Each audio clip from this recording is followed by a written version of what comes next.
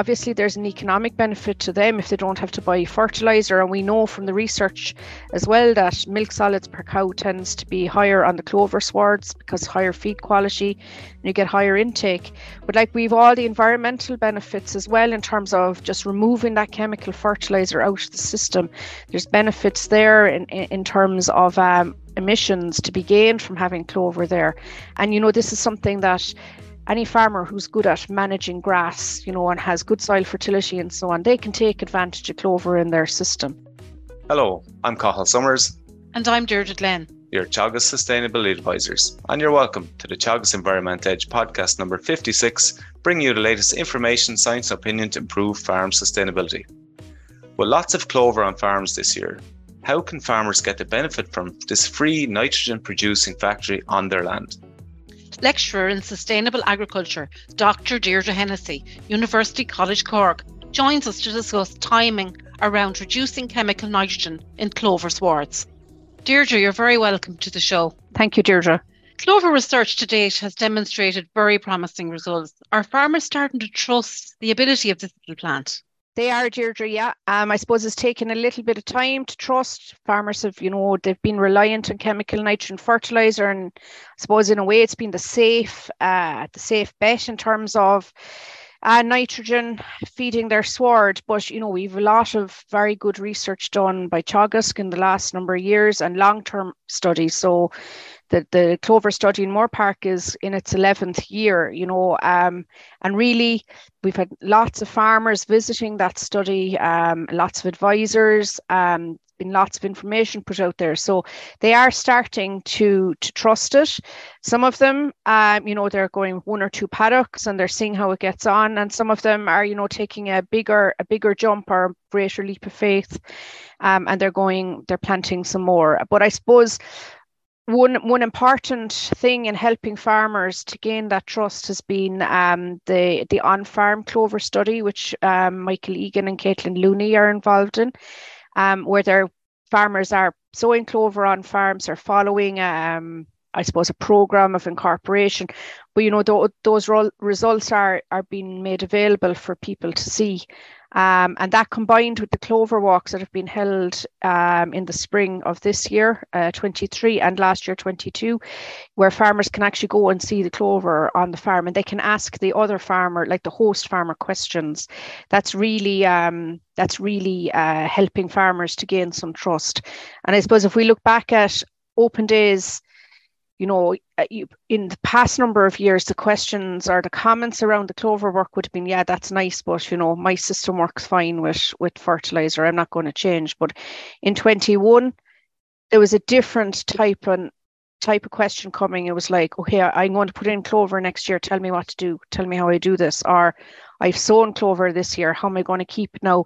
When can I cut my nitrogen? How am I going to get the benefit of this clover? So I think there's a big shift in mindset for a lot of farmers around using clover, and it is certainly gaining their trust. It's funny, isn't it? A few farmers I talk to, they always say it took until the fertiliser crisis to realise, geez, this is too good to be true. Like, it's just didn't believe it. Now they're looking back and saying, why didn't we do this for years?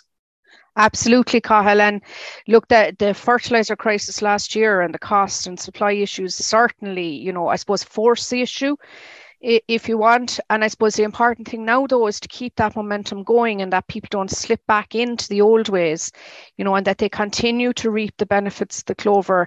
Okay, obviously there's an economic benefit to them if they don't have to buy fertiliser. And we know from the research as well that milk solids per cow tends to be higher on the clover swards because higher feed quality and you get higher intake.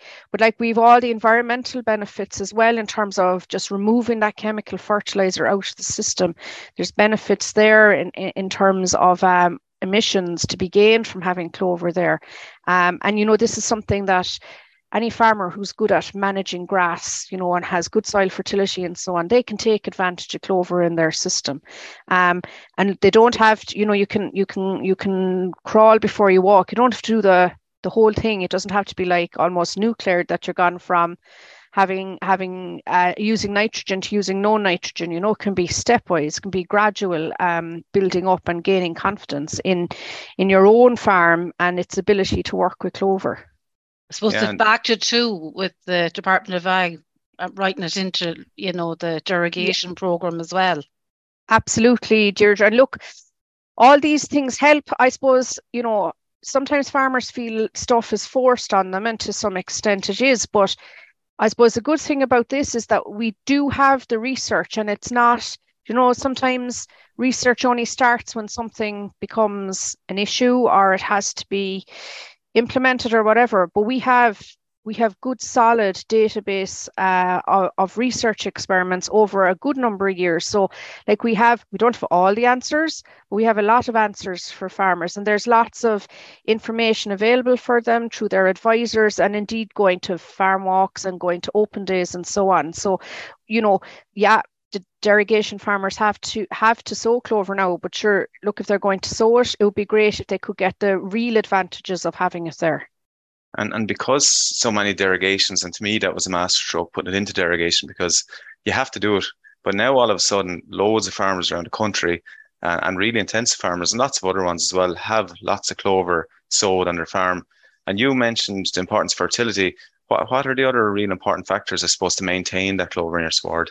Yeah, so like just on the fertility, Cathal, pH 6.3, 6.5, or even a bit higher is ideal for clover, and at least index 3 for P and K. But P and K are really important in terms of the clover plant, from establishment to nodule formation, which is where the action happens, if you like, where the nitrogen is converted to a usable form. And to the growth of the plant. So P and K are really important. And remember, okay, we have restrictions on P, but like K isn't, we've no restrictions on K. So if your soil needs K, feed your soil, because it'll be good for the grass component of the sward as well. Other things for clover are, there needs to be some space in the sward for clover. So old butty swards, for example, there would be difficult if you were going the oversowing route to get your clover in there. Then it likes nice weather, but some moisture, so sunshine and a bit of rainfall. But then to really take advantage of the clover, I suppose the other big thing to work on is your grassland management and your nitrogen fertiliser management. So you do need good grassland management. So the way clover and grass grow, you have the two in the sward together. But grass tends to take up any nitrogen that's available in the soil faster than clover can, so it grows faster. So if you have poor grassland management, and what I mean by that is swards aren't grazed out properly, so there's a lot of old material left, it's going to shade out the clover, or you have a very long grazing interval or rotation length, like, longer than 22 days, the grass is going to grow higher than the clover and it's going to shade it out. So you need a little bit of space in the paddock or in the field for the clover. And then the other thing to look at is the nitrogen fertilizer. So as I said, grass can take up nitrogen faster than clover can. So, if you're constantly feeding that grass, it'll grow faster. So you're risking shading out the clover. The other thing is, like, clover can actually use nitrogen that's supplied. So if it's using chemical nitrogen, you've good grazing management, you will keep the clover in the sward, but the ability or the level or the quantity of nitrogen that clover is fixing is going to decline. It's not going to bother fixing it if it has it for free. So you're not actually taking advantage of having clover in the sward. And then, Cathal, of course, generally, you need a reasonable amount of clover in your sward to actually take advantage of that. So generally, as clover content increases, your rate of fixation will increase. Similarly, as your chemical fertilizer application rate increases, your fixation will decrease. So they're kind of the factors that influence clover, but grazing management is very important once the clover is established. And you mentioned pH there. So just wondering, we get some questions sometimes from our farmers in high molybdenum areas. So the advice there is to maintain your pH at 6 and no higher, because it can cause issues with the animals. Yeah. How is 6 okay for clover swards? probably will struggle, Cahill, with the clover in that low pH. But then, I mean, you have to weigh it up because you don't want to have a negative impact on your animal as well in the high molybdenum area. So it might be a bit more challenging to get clover to establish and persist in those swards. But I suppose, there are challenges in all systems, and in the sward types that we saw in the systems. And I guess in that scenario, you have to put it in. Okay, if you have to sow it, you have to sow it. For example, if the farmers are in derogation, but I suppose be aware that it might struggle a bit to establish and persist long term in those soils. It kind of puts farmers in high molybdenum areas off trying to establish it, doesn't it, really? Well, I suppose it does, Deirdre, because sure, all the messaging is, you need good soil fertility, and pH being part of that. So yeah, look, it'll work in clover will grow in most soil types, but there will be soil types where it'll be a struggle to establish it and to get it to persist. So you have the high molybdenum soils, but also very peaty soils, because by their nature, they have low soil pH anyway. Again, it's going to be a challenge to get it to establish there. But in other parts of the country where you don't have those issues, farmers should try to get clover on their grazing ground and take advantage of it, because there's benefits for them, but then there's a wider benefits for the environment. And it's great too that it can be established very, very cheaply too. Yes. Yeah, exactly. So it can be established as part of your normal reseeding program, or it can be stitched in or oversown. Brilliant. This is a question that Cahill gave to me to give to you now, Deirdre. You hung me out to dry now, Deirdre. Yeah. And in his words, does clover leaf size matter, Deirdre?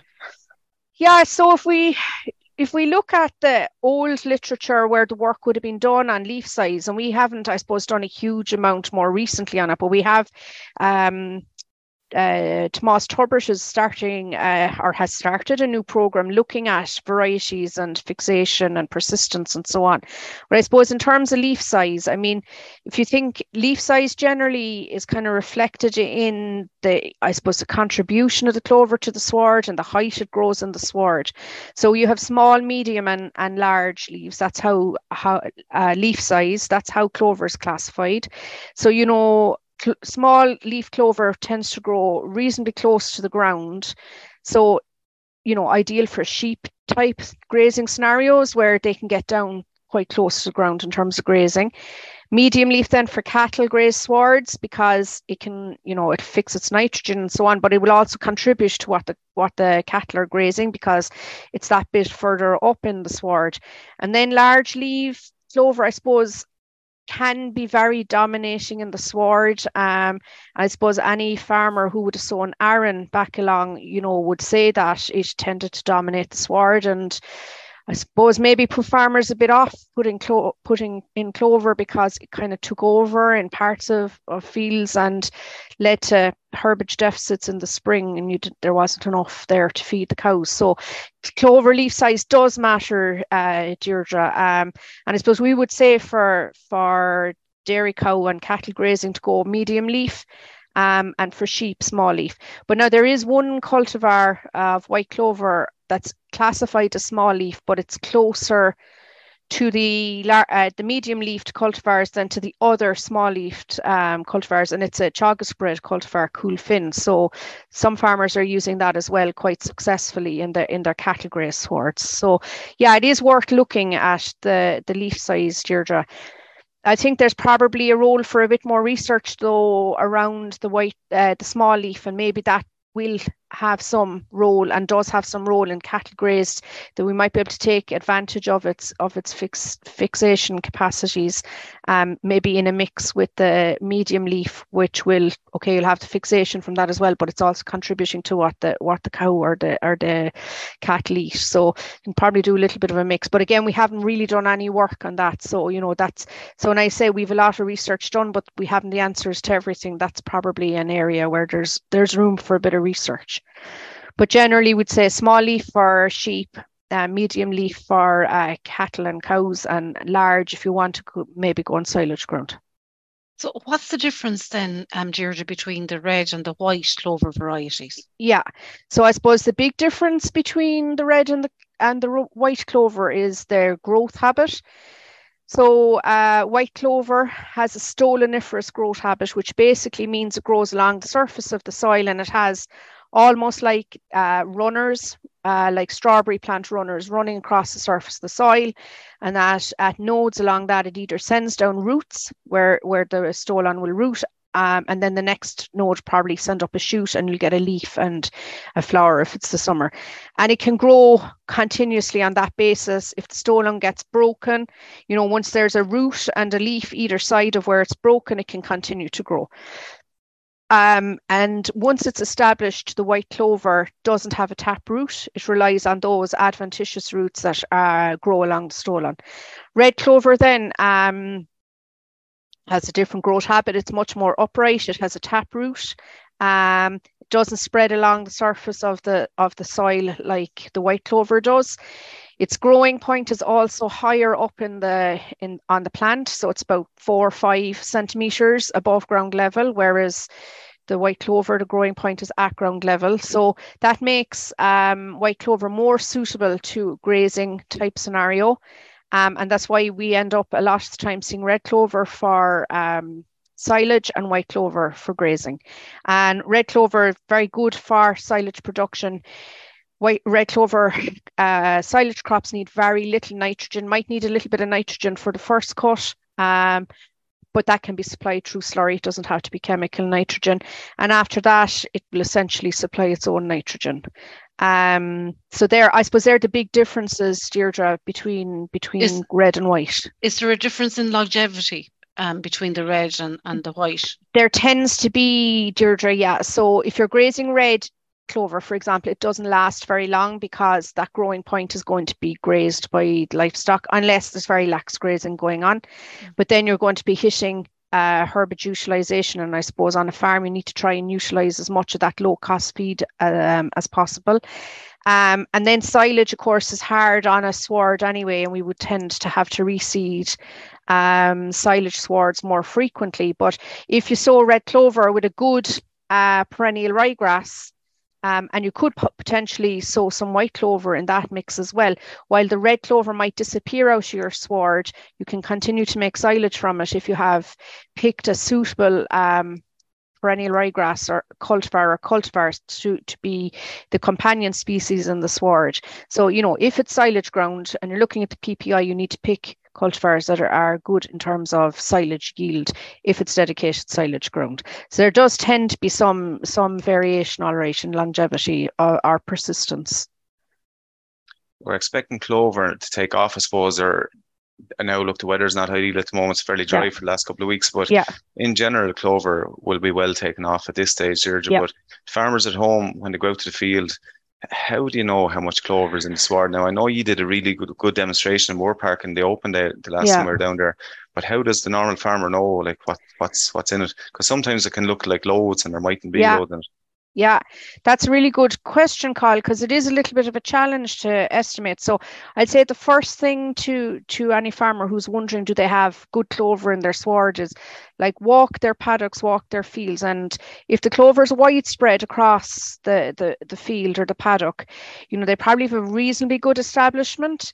It's if it's patchy, you'd be a bit worried about how much clover is going to be in the sward. And then, have a look and see what you estimate is there. And a rule of thumb, not 100% accurate, but, if it looks like the paddock is 100% clover, it's probably 50% clover.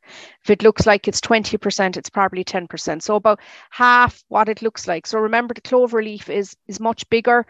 And it looks like it takes up much more space in the paddock than the grass, just by the growth habit of the plant. So you have the clover leaves, pointing up, and there's 3 little leaflets on each leaf. So it looks like it takes up more space than the more upright perennial ryegrass. So that's a guide, Cathal. And I think from looking at the work in Moore Park, somewhere around 15 to 20% white clover in April time, would suggest that there's good clover content in that field or that paddock, somewhere around that. And you're heading for a peak then of 35 to 45% in end of August, probably. Yeah, and you've mentioned distribution twice, I'd say now, of clover in the conversation already today. So obviously it's vitally important. So if the grass in the sward is not beside abundant clover, it's not going to get the same amount of nitrogen as the ones beside the bunch, I presume. Yeah, so I suppose the way clover works and how it feeds the grass plant is you get very little direct plant to plant transfer of of nitrogen. So it's not like you have a clover plant here fixing nitrogen and the grass plant next to it is just like handing over the nitrogen to it. But what it does do is over time, the white clover contributes to the organic matter pool in the soil, and it does have a higher nitrogen content than the grass. So it's increasing that nitrogen in the soil.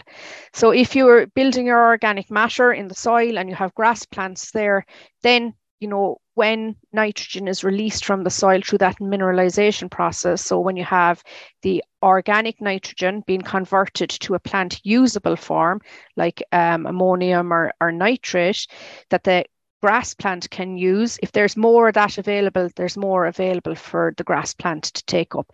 So I suppose, that's kind of why, that's another difference, I suppose, Deirdre, between going back to the red clover and the white clover. Like when clover plants are fixing nitrogen, they're using that nitrogen for themselves initially, and then it's through decay of stolons and old leaf material and roots that they feed the grass plant. So the red clover plant grows more upright, and I suppose it fixes more nitrogen in the sense that it grows more itself.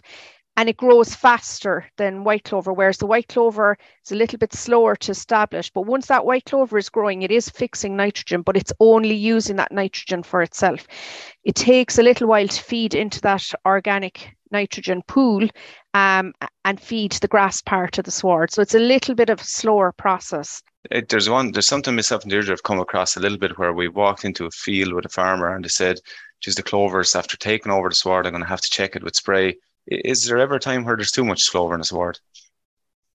Or is it just a visual that we're getting it wrong?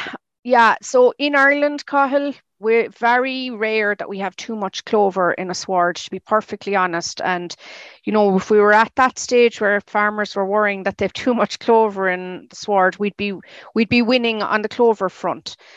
I would suggest to farmers who have that experience though and are worried, and maybe there will be some where they feel the clover is after taking over, and maybe it has, rather than going in with spray, a way of dealing with that is to allow a higher cover to build on the sward before you graze it, because that will, going back to what I was talking about earlier, that will check the clover growth, and it'll help to reduce the cover.